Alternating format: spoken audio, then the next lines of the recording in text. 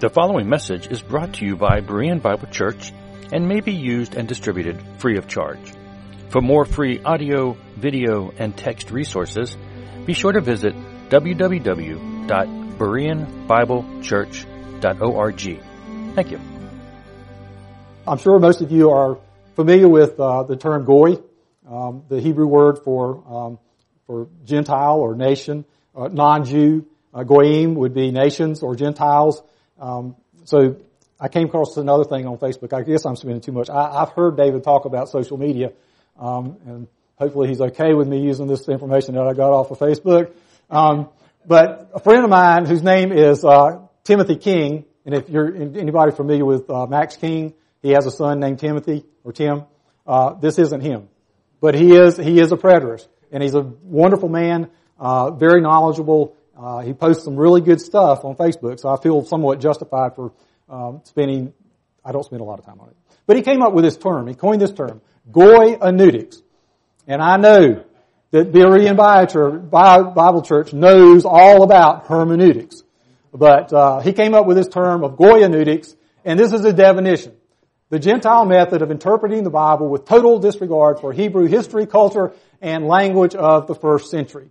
I will do the very best that I can to avoid using this hermeneutic this morning, okay? Because I think that what y'all have been taught here is so important if we're going to properly understand the Scriptures and how God actually was faithful to fulfill them.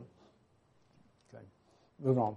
I want to share just a few promises that God made. I mean, the Bible, the Old Testament, is full of promises. And if we were going to go out and list all the promises that God had made in the Old Testament, we would be here for days and days and days. So I've got three specific ones that I wanted to just put before you today to kind of build a foundation for where I want to go if I ever get there with this lesson.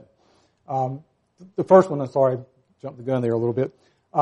Very familiar to everybody, I'm sure, Genesis 12:3, where God told Abram, he wasn't Abraham yet, he was Abram, I will bless those who bless you, I will curse him who curses you, and in you all the families of the earth shall be blessed.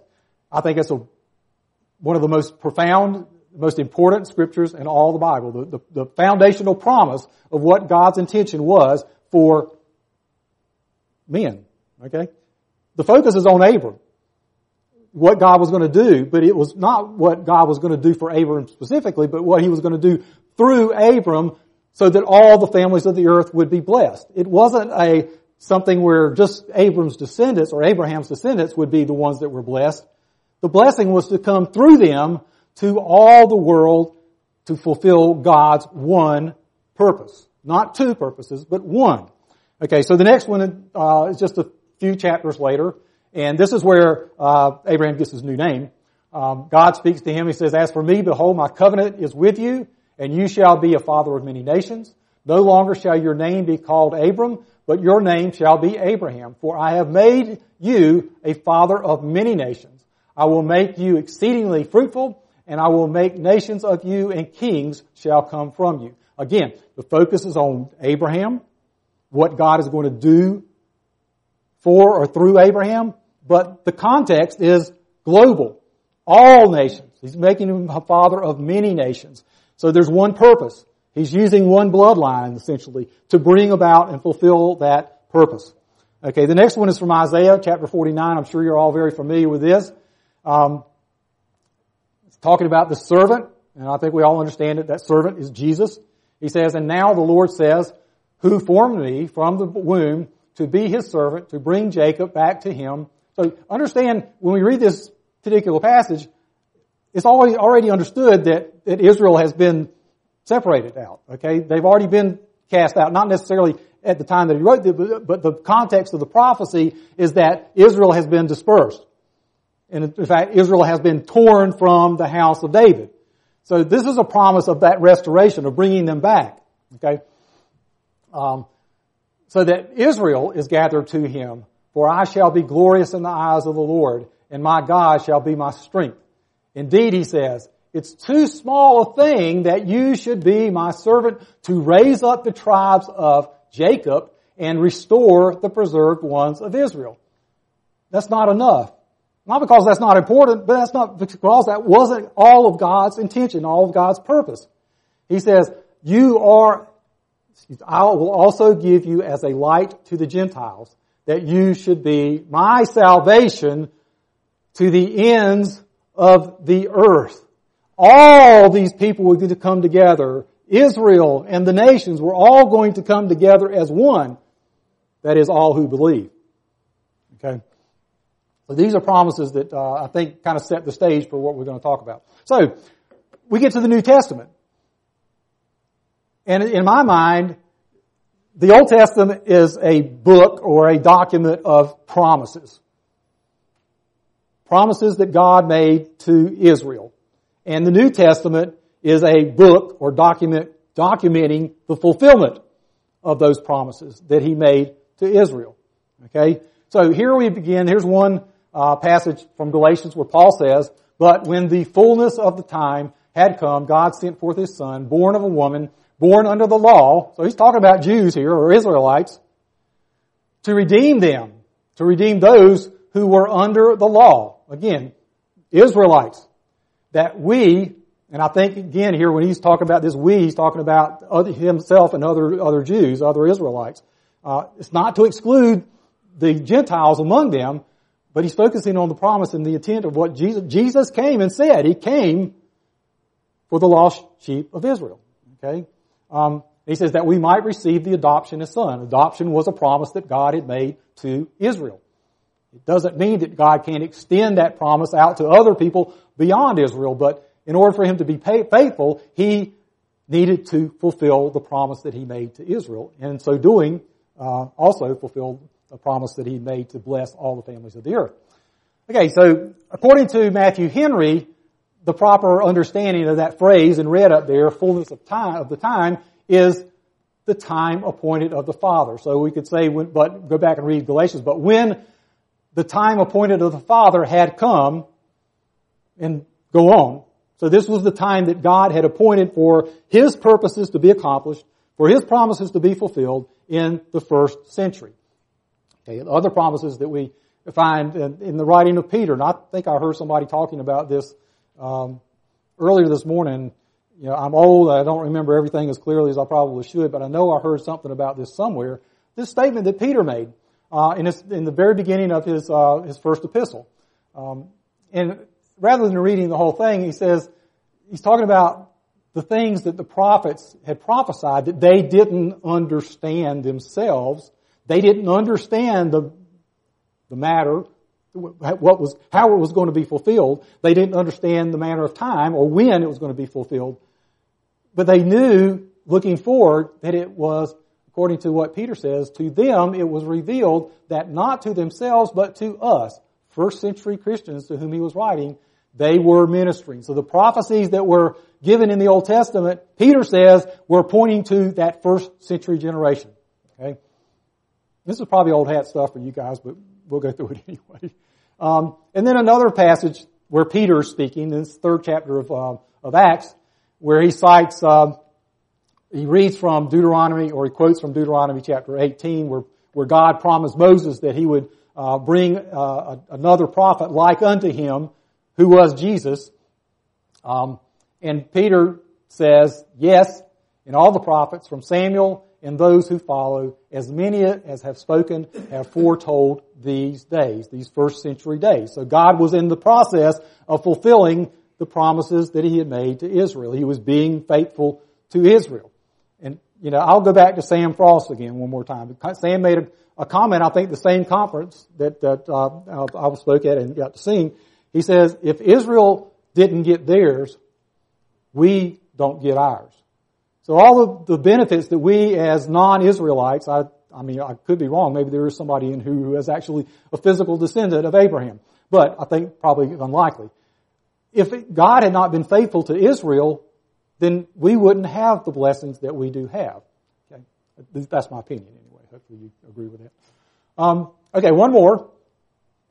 He says, for I could wish that really here what I'm trying to focus on is God's, and Paul's belief that God was going to be and was being faithful to Israel, that He hadn't cast them away. He hadn't turned His back on them.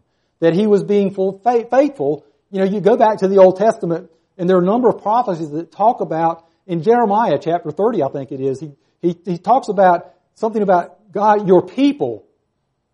Okay? But he goes on and he says, the remnant of Israel. And we find passages like that all throughout the Old Testament where it's clear that God, we have to take all these things into consideration. When he talks about Israel being restored, is he talking about all of the physical, biological descendants of Israel, or is he talking about the remnant or the elect? You know, is another term that comes up in the New Testament and in the Old. So here he says, I wish that I myself were accursed from Christ for my brethren. And you can sense the passion that Paul has for his relatives. I mean, these people, this was his blood. These were people that he was actually family with, you know, part of the same tribes. And he wished that he could be accursed for them. My countrymen, according to the flesh, who are Israelites, to whom pertain the adoption, the glory, the covenants, the giving of the law, the service of God, and the promises. So he makes it clear that all these things were promises that were made to Israel. And then he goes on in another verse a little while later in Romans chapter 11. He says, I say then, has God cast away his people? Certainly not. I mean, that was an affront to Paul to have people say, and they were saying that. Apparently many of the Gentiles within the church at Rome were saying that God had cast off his people. Paul says, certainly not, for I also am an Israelite of the seed of Abraham, of the tribe of Benjamin. God has not cast away his people whom he foreknew.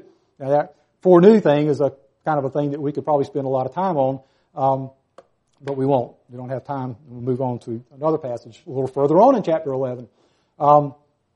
He says, for I do not desire, brethren, that you should be ignorant of the mystery, lest you should be wise in your own opinion, that blindness in part has happened to Israel until the fullness of the Gentiles has come in. And so all Israel shall be saved, as is written, the deliverer will come out of Zion, and he will turn away ungodliness from Jacob, for this is my covenant with him when I take away their sins. Essentially the same promise that Peter had quoted back in Acts chapter 3, that God's new covenant, his purpose was to take away their sins, and that was how. It wasn't a matter of bringing them back into a land, which would, you know, in the Old Testament, it was kind of understood that as long as Israel was in the land, they were in good stead, they were in good standing, in covenant relationship with God. But when they were taken out of the land, they were separated. So the Jews, the Israelites, were looking, and many of them thought that, well, the way that we would know that we're reconciled to God is if we're brought back into the land. But the New Testament makes it clear, and there's certainly Old Testament passages that point to that the reconciliation, the restoration of God's people would be based upon what Jesus would do in, what does he say? Taking away their sins. Okay? So he goes on, he says, considering the gospel, they are enemies for your sake. And this kind of goes back to Philippians chapter 3, where the context again there is he's talking about the persecution that these people in Philippi were experiencing from Jews who, I mean, when you go through the New Testament, the persecution that these people received was primarily from Jews, because the Jews were really the only ones that cared about the message, the claim that Jesus was the Messiah. Why would the Gentiles care? You know, why would the Roman officials care? They were just concerned about ruling this country, and they weren't worried about the Jewish issues. The Jews were the ones that rejected Christ. They were the ones that were persecuting the Christians who, you know, embraced Christ. So, in this letter, he calls them the enemies of the cross of Christ, much the same as he does in Romans chapter 11. Okay. And then he says, but concerning the election, they are beloved for the sake of the fathers. Again, this is clearly focused on Israel. For the gifts and the calling of God are irrevocable. God made his promises to Israel. He cannot take them away. Doesn't mean that all Israel, as far as physical descendants, is going to bless them, because Paul makes that claim. He says they're still looking for that, but the elect have already received it. They've already attained it. You know, so God's purpose was never to be completely universal. We talk about universalism, and I believe in universalism, and that the gospel has gone out to all people, of all nations, of all ethnic groups, whatever. It's not restricted to Israel, but it's only those who believe that receive it and benefit from it. Okay. Anybody know what this is? Yeah, it's supposed to be an olive tree. Okay, so olive tree is an image that Paul uses in chapter 11 of the book of Romans. Okay, it's very important part of that letter, and it's that particular section has caused a lot of controversy. Exactly what it means, and what is Paul trying to say there. And I want to spend if we get that far, and don't run out of time and get kicked out of here. Hopefully, touch on a little bit of that before we finish up here. But in chapter 10 of the book of Romans, Paul writes and he says, "For if the first fruit is holy, the lump is also holy. And if the root is holy, so are the branches. And if some branches are broken off, and you, being a wild olive tree,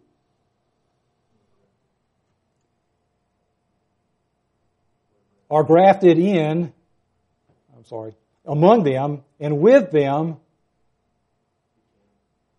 became partakers of the root and fatness of the olive tree. Do not boast against the branches. But if you do boast, remember that you do not support the root, but the root supports you." So, obviously the question is, what's the root? What does that represent? What are the branches? What do they represent? And hopefully we'll get into that, what I believe it represents, in just a minute. Okay. So I want to go back again to the Old Testament. What I think is an important passage, important time in the history of the nation of Israel. At that time when this took place, Israel was united together as one people, 12 tribes, under David and then under Solomon. But because of Solomon's unfaithfulness, God promised that He was going to tear Israel from, the 10 northern tribes were going to be torn away from the 2 southern tribes. And this is a description of what happened. It says, "The Lord rejected all the descendants of Israel, afflicted them, and delivered them into the hands of plunderers, until He had cast them from His sight. For He tore Israel from the house of David." Okay, I emphasize that because to me, tearing something from something is very similar from breaking off something from something. So when I read in Romans chapter 13 or chapter 10 that God tore some of the branches off of the olive tree, and I go back and I read this passage, it seems that this lines up. God tore them from the house of David. So that might give us some key as to what the root or the olive tree itself represents. Okay, but we'll go on. Rather than reading the whole passage, we'll move on. So we know in the history of Israel, based on what we know or taught in the Old Testament, that there were actually 2 dispersions. Okay, the purple line represents the Assyrian dispersion that was being discussed in that particular passage, where the 10 northern tribes, Israel, Samaria, a number of different names they were called by, were taken off into captivity to Assyria. At essentially the same time, immediately following the description of them being taken out of the land, we have a description of the Assyrians bringing people into the land of Samaria and repopulating that area with people of their own. So the Israelites were replaced with Gentiles, essentially. And that's the context of some of Jesus' ministry, like when He goes into Galilee and He meets up with these people who are not ethnic Jews. They're probably a mixture who blended together with some of the Israelites that were left behind and the Gentiles that had come there. Also, the green line represents the Babylonian captivity, where Babylon came against Jerusalem and Judah and took those people back to Babylon. So that's a lot of the context of what we have when we come to the New Testament. Some of the Jews have come back. One of the promises that God made to Israel after the Assyrians had dispersed them, after the Babylonians had dispersed the people of Jerusalem, He made a promise to Jeremiah that He would bring them back after 70 years. And Daniel, to a large degree, especially the important part towards the end of the book, is about the fulfillment of that promise that God made to bring them back. Daniel prayed, the promise that God made, if you're faithful, then I will bring you back. Daniel prayed, he realized that they really hadn't been, but probably because of his faithfulness, God heard his prayer, and Cyrus issued the decree that they, some of them could go back and rebuild the city and rebuild the temple. Okay.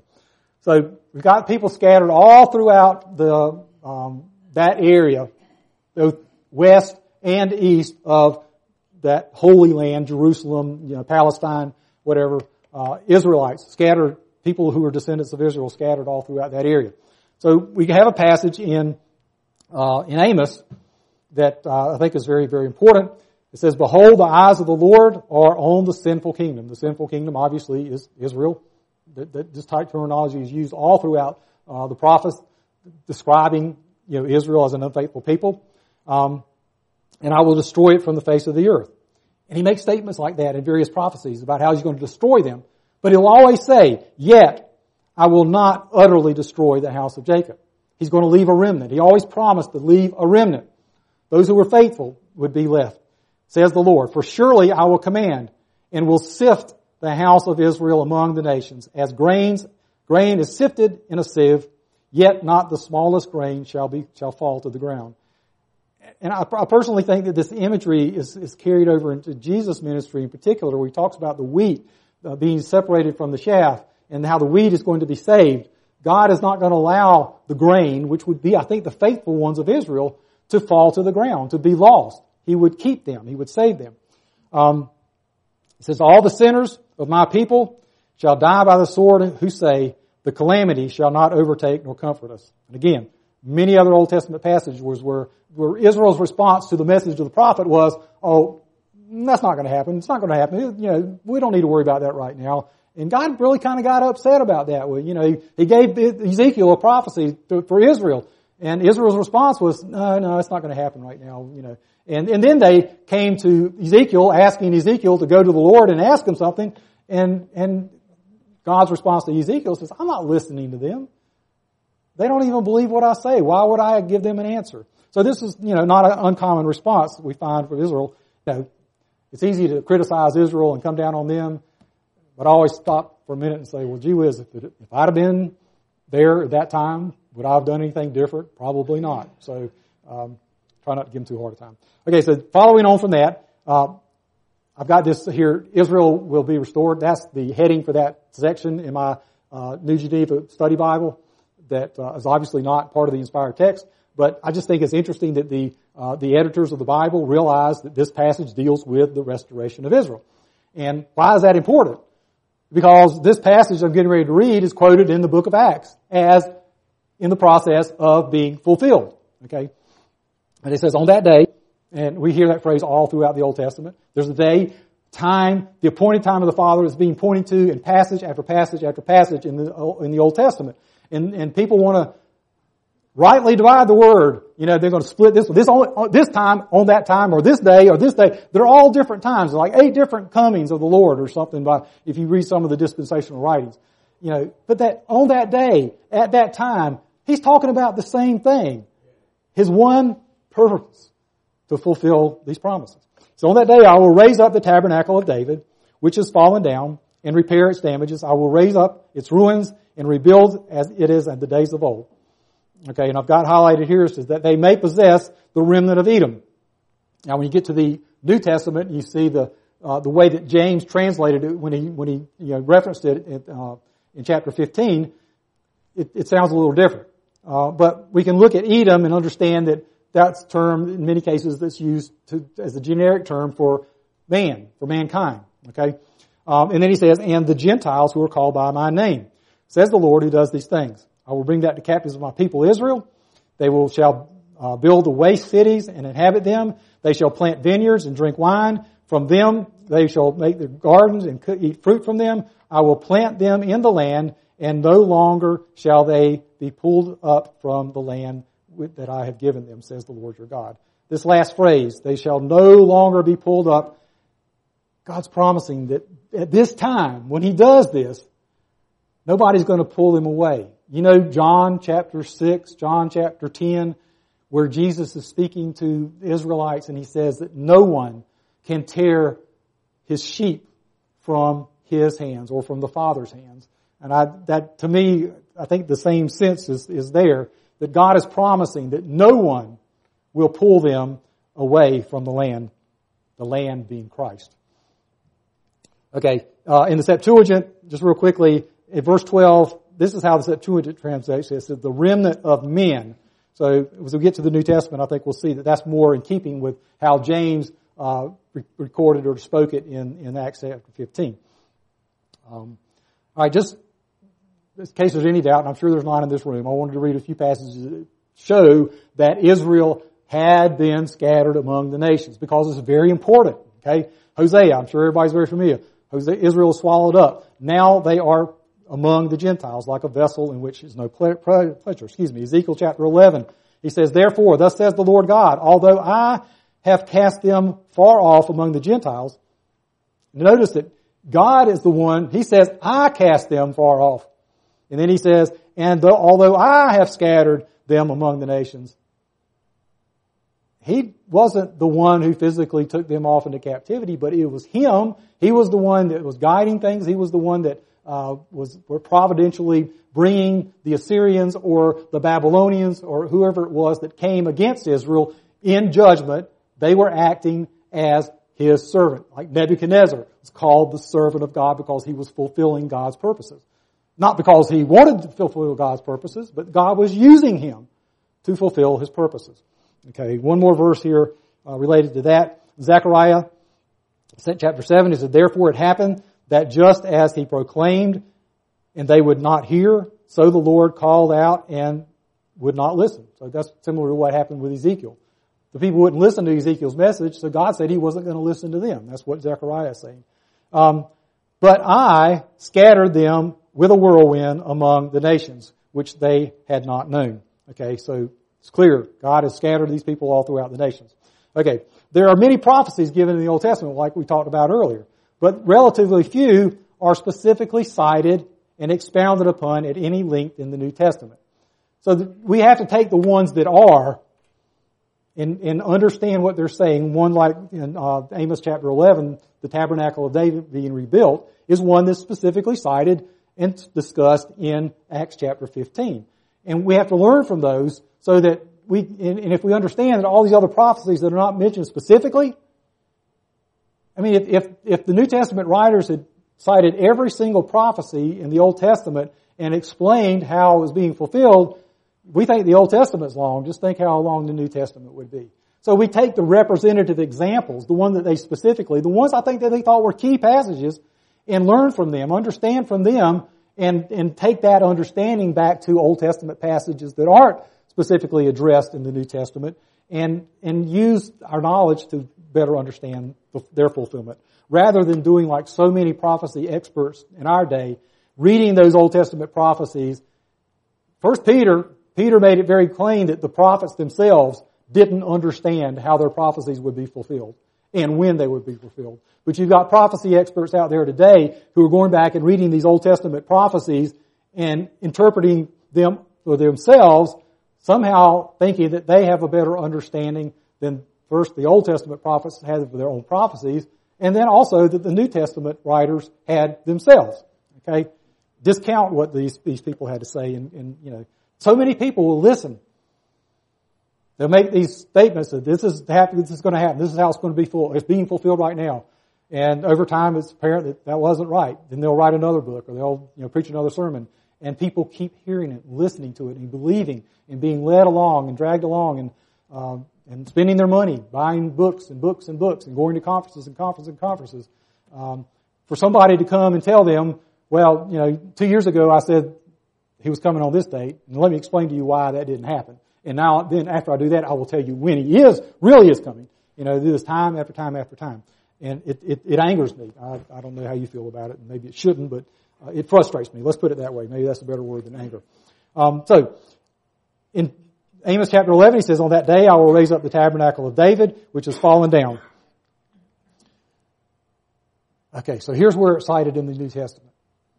As the Council of Jerusalem has come together to discuss the main issue of what to do about the Gentiles. Peter's gone to Gentiles. Paul's gone. Paul and Silas have gone out to the Gentiles. First of all, I guess we got to decide for sure, is it okay for the Gentiles to come into the church? Okay, we say, okay, we accept that it's okay. What's going to be required of them? And so they spend a lot of time talking about that. But after Peter and Paul have had a chance to talk a little bit about their experience, James stands up. He apparently, was the leader of this conference. And he says, and after they had become silent, James answered, saying, "Men and brethren, listen to me. Simon has declared how God at the first visited the Gentiles to take out of them a people for his name." Now, this is a quote from Dwight Pentecost book, The Things to Come, it's about 700 or 800 pages long, mostly quotes from other people. He does write a little bit himself, but it's kind of one of the primary texts for dispensational theology. And he's quoting actually John Walvoord here, who's one of the prominent dispensational writers back in the 20th century. Walvoord has passed away since then, but what he's essentially saying is that when James said, let me go back to it.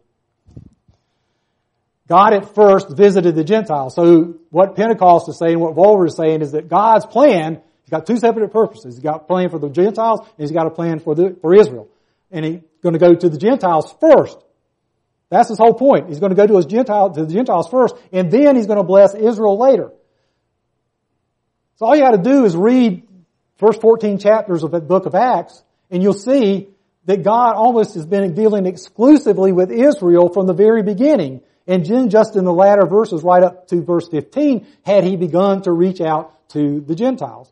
So that falsifies his whole premise that there was a separate purpose. And here we have them gathering together to discuss, what are we going to do about Gentiles coming into the church? It's not, they're going to be separate, but what's going to be expected of them? So it's obvious here that it's one body, it's one purpose, it's one God, it's one Lord, it's one, and he goes on, he says, "And with this, the words of the prophet agree, just as it is written, after this I will return and will rebuild the tabernacle of David, which has fallen down. I will rebuild its ruins and I will set it up, so that the rest of mankind may seek the Lord." So that's different from, similar, but it's different from what Amos, how it's recorded in the Old Testament. But it's very important. And that's how James understands that prophecy, to be what it's to be saying and how it's being fulfilled. I've got a couple other translations down here that show that other New Testament translations use a similar language. And then he says, "Even all the Gentiles who were called by my name, says the Lord, who does all these things. Known to God from eternity are all his works." So what's happening is this fulfillment of this prophecy is taking place right in their midst. And he's saying that God knew what he was doing. He knew his purposes from eternity. And so what's happening today is all according to God's providential workings. Okay, so here are some of those translations that I mentioned, all essentially saying the same thing, that all other people may seek the Lord, and so forth and so on. So what was taking place in the rebuilding of the tabernacle of David was done for the purpose so that all men could seek the Lord. Bring the Gentiles in. And who was amongst the Gentiles? That's something that hopefully we'll deal with shortly if y'all don't walk out the door on me. The idea that the Gentiles who are called by my name. Everybody's called by God's name, right? No. Read the Old Testament and see who is identified as those who are called by God's name. 2 Chronicles chapter 7 says, "If my people who are called by my name," clearly this is in the context of Israel. Okay? Moving on to Isaiah. He says, "Everyone who is called by my name." This passage clearly is dealing with Israel. We move on to Jeremiah. He says, "Yet you, O God, O Lord, are in our midst, and we are called by your name." Move on to Daniel. He says, "O Lord, hear. O Lord, forgive. O Lord, listen and act. Do not delay for your own sake. My God, for your city and your people are called by your name." Okay? In Isaiah chapter 63, we find a different perspective. Here Isaiah is talking about the unfaithfulness of Israel, and he's comparing Israel to the other nations. He says, "We have become like those over whom you never ruled, like those who are not called by your name." So people can say, oh, everybody's called by the law. They're all God's children. But specifically in the Old Testament, the people that were called by the Lord's name was Israel. Other people were not. That's what Isaiah says here. Okay. So we go back to Romans chapter 10, and I've got all the plural personal pronouns highlighted here. And I think it's very important that we all be very careful when we're reading passages like this to make sure that we understand when he says they or he or we or us or whatever, who specifically is he talking about? Because it can change as we go through this passage, and you'll see that it does. He says, how then will they, he's talking about Israel, call on him who they have not believed? Again, it's Israel. And how are they to believe in whom they have never heard? Okay, talking about the people of Israel. And how are they to and how are they to hear without someone preaching? Again, they to hear, that's Israel. And how are they to preach? Now he's changed he's talking about the ones who would preach the message, who would go out and preach the gospel. Unless they are sent. And then he quotes from Isaiah. He says, how beautiful are the feet of those who preach the good news. And then in verse 15 he says, but they have not all obeyed the gospel. Again, going back, they is now Israel again. For Isaiah says, Lord, who has believed what he has heard from us? And he says, so faith comes from hearing the word. And that was something that was, I think, covered in what Jeff read earlier this morning, how important hearing the word is, and hearing through the word of God. But I ask, have they, Israel, not heard? And he says, indeed, they have. For, then he quotes from Psalm 19.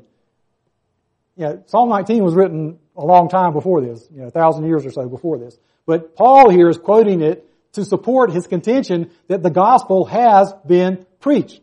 And he says, their voices have gone out to the ends of the earth, and their words to the ends of the world.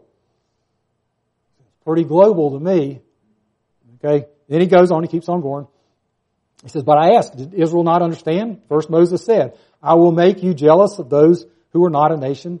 With a foolish nation, I will make you angry. Again, quoting from Deuteronomy 32:21. I think this is a very important passage that Paul uses in another place later on in this letter. Then Isaiah is bold to say, I have been found, by those who did not seek me. It's talking about the Gentiles. They were not seeking God, but they've been found by God because as the message was preached throughout the world, it went to them as well. They heard the message as well. While Paul and other people were going out preaching to the Jews, the message also got out to the Gentiles. He says, I've shown myself to those who did not ask for me. Clearly the Gentiles. But of Israel, he says, all day long I have held out my hand to a disobedient and contrary people. So he's contrasting the Gentiles who believe versus the Israelites who failed to believe, who turned away from, rejected Christ. Okay, so that brings in the Great Commission. The whole purpose, in my mind, of the Great Commission that Jesus gave to his disciples was so that that message would go out to all the inhabited world where the Israelites, the descendants of Abraham, had been scattered. In order for him to make a new covenant with these people, they had to hear it. And they couldn't just stay in Jerusalem and in Judea and expect that all these people were going to hear about it. Now, Paul says that they have now heard. Oops, I went too far. We won't spend a lot of time on this, but you can see that it's color-coded, right? There's some key words there that I have emphasized that are apparently global terms. People today, when they read these passages, say, man, the gospel's got to go to the whole world. And there's one group out there that's counting the total number of unreached people, groups of people. There's like 3,000 groups of unreached people out there. And they're saying that, well, Jesus can't come back until all these people have heard the gospel. And yet you look at these passages, you see what Jesus said, and if you read them that way, it seems to indicate that's the truth. But then, you realize what area that we're talking about here. The Roman Empire is what's in yellow. And then to the east of that, to the east of the Mediterranean, there's a large tract of land where the dispersion of the northern tribes had been dispersed into the Assyrian and the Babylonian empires. So they're scattered out all through there, okay? But according to Paul, We already quoted this passage from Romans 10, verse 18. He says, their sound has gone out to all the earth, and their words to the ends of the world. So he's saying that that's already happened. What Jesus told his disciples or his apostles to do has already happened. And you go down and read each and every one of these verses from Paul's letters, he is using the exact same terms that Jesus used in sending his apostles and his disciples out to preach the word to all the world, the gospel to all the world. Okay, did you get all those? Okay, so there's a verse that kind of sticking this in here, but I think this is so important I always think it's such an important verse, and I don't hear people saying that much about it. But Paul's saying here in chapter 9, he's kind of, beginning of these critical chapters of 9, 10, and 11, where he's dealing with this issue of Israel's unbelief, and the Gentiles, being apart.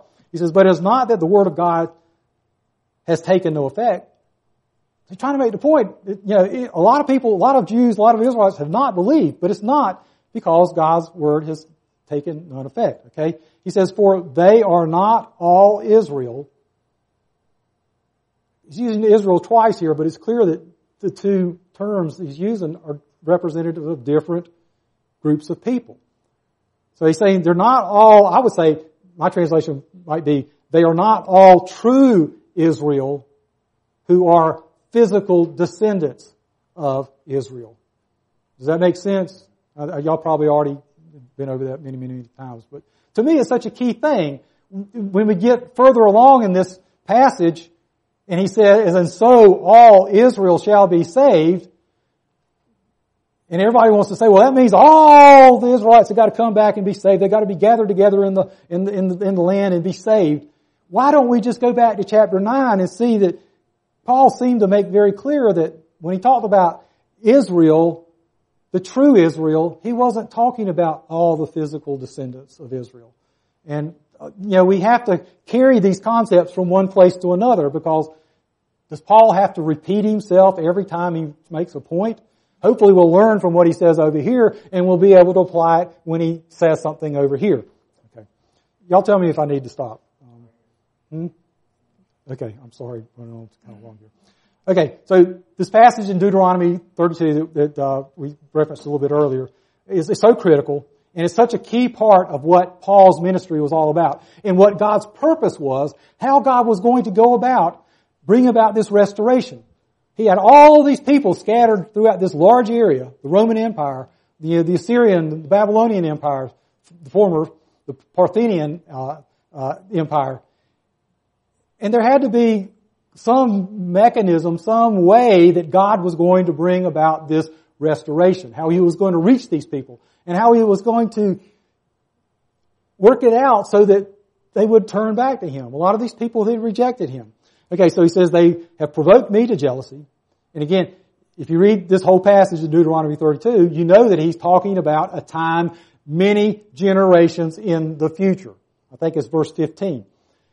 He's not talking about what was going to happen to Israel when they crossed into the promised land in that generation. He was pointing to a time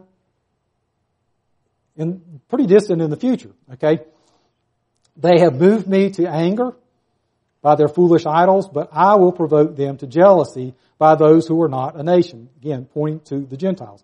I will move them to anger by a foolish nation. It's a critical passage that Paul uses in his writing. So here we are in chapter 11. He says, Paul writing, he says, I say, have they stumbled that they should fall? They is Israel. And he's not talking about every single one of Israel, because it's clear, New Testament testimony, that many Jews believed, but many did not. So he's saying they have stumbled, they should fall. Certainly not. But through their fall, to provoke them to jealousy, salvation has come to the Gentiles. So the fall was the people turning away from Christ, denying that Jesus was Messiah. So these Jews, these Israelites who have rejected Christ as their Messiah, they're living their lives, and they see, Gentiles amongst them who have heard this message and have believed that Jesus is Messiah. And these unbelieving Jews look at them and they say, wait, they're receiving my promises. These were promises to me, to my people. And this jealousy starts developing inside them. And I think that it worked into their hearts and their minds and it began to, they still, no, this can't be, this isn't right. But it began to, have we all been through this? An idea comes into our mind and we can't get it out of our heads and we contemplate it, and finally it just wells up in our heart to the point that we can't deny it. And I think this jealousy prompted many of the Jews, many of the Israelites to reconsider their position because of their jealousy that they saw in God reaching out to other people and fulfilling His promises that He had made to Israel and including these other people. Okay? He says salvation has come to the Gentiles through this falling away and being provoked to jealousy. Now, if their fall is riches for the world, the fall of the Israelites has been riches because when the Israelites the Jews rejected the message, when Paul went to the synagogues and after preaching, some believed but others didn't, and in many cases, Paul was driven out by the unbelieving Jews. And he would say, your blood be upon your hands. From now on, I'm going to the Gentiles. Of course, the next place he went, first place he went was the synagogue. Okay? So, but that was the impetus for Paul. His commission by God was certainly to go to the Gentiles, but it was also for Israel. And in his heart, Israel was number one, but he realized that as the Israelites rejected him and he went on to the Gentiles, that he was fulfilling God's purposes. He might not have understood exactly, but he seems to as we read through his. Okay, let me go on. Now, if their fall is riches of the world and their failure riches for the Gentiles, how much more their fullness? For I speak to you Gentiles, inasmuch as I am an apostle to the Gentiles, I magnify my ministry, if by any means I may provoke to jealousy those who are my flesh and save some of them. So he knows that preaching the gospel to the Gentiles is going to make some of his brethren, according to the flesh, jealous. And that hopefully that will stimulate them or instigate them to reconsider and ultimately to believe, come back. And I'm going to skip over the part about the olive tree. But those who are broken off and torn away, they were scattered among the Gentiles. And I believe that among those that Paul's talking about here, the Gentiles who heard the message, were some. Paul couldn't go out in his ministry and go speak to Gentiles and look at a man and say, 500 or 600 years ago, you were a descendant of Abraham. He couldn't tell who it was, but he knew, based on God's providence or God's mission that He had given him, that some among all those Gentiles to whom he was sharing this gospel with were descendants of Israel. They were part of that which had been broken off, who had been torn from the house of David.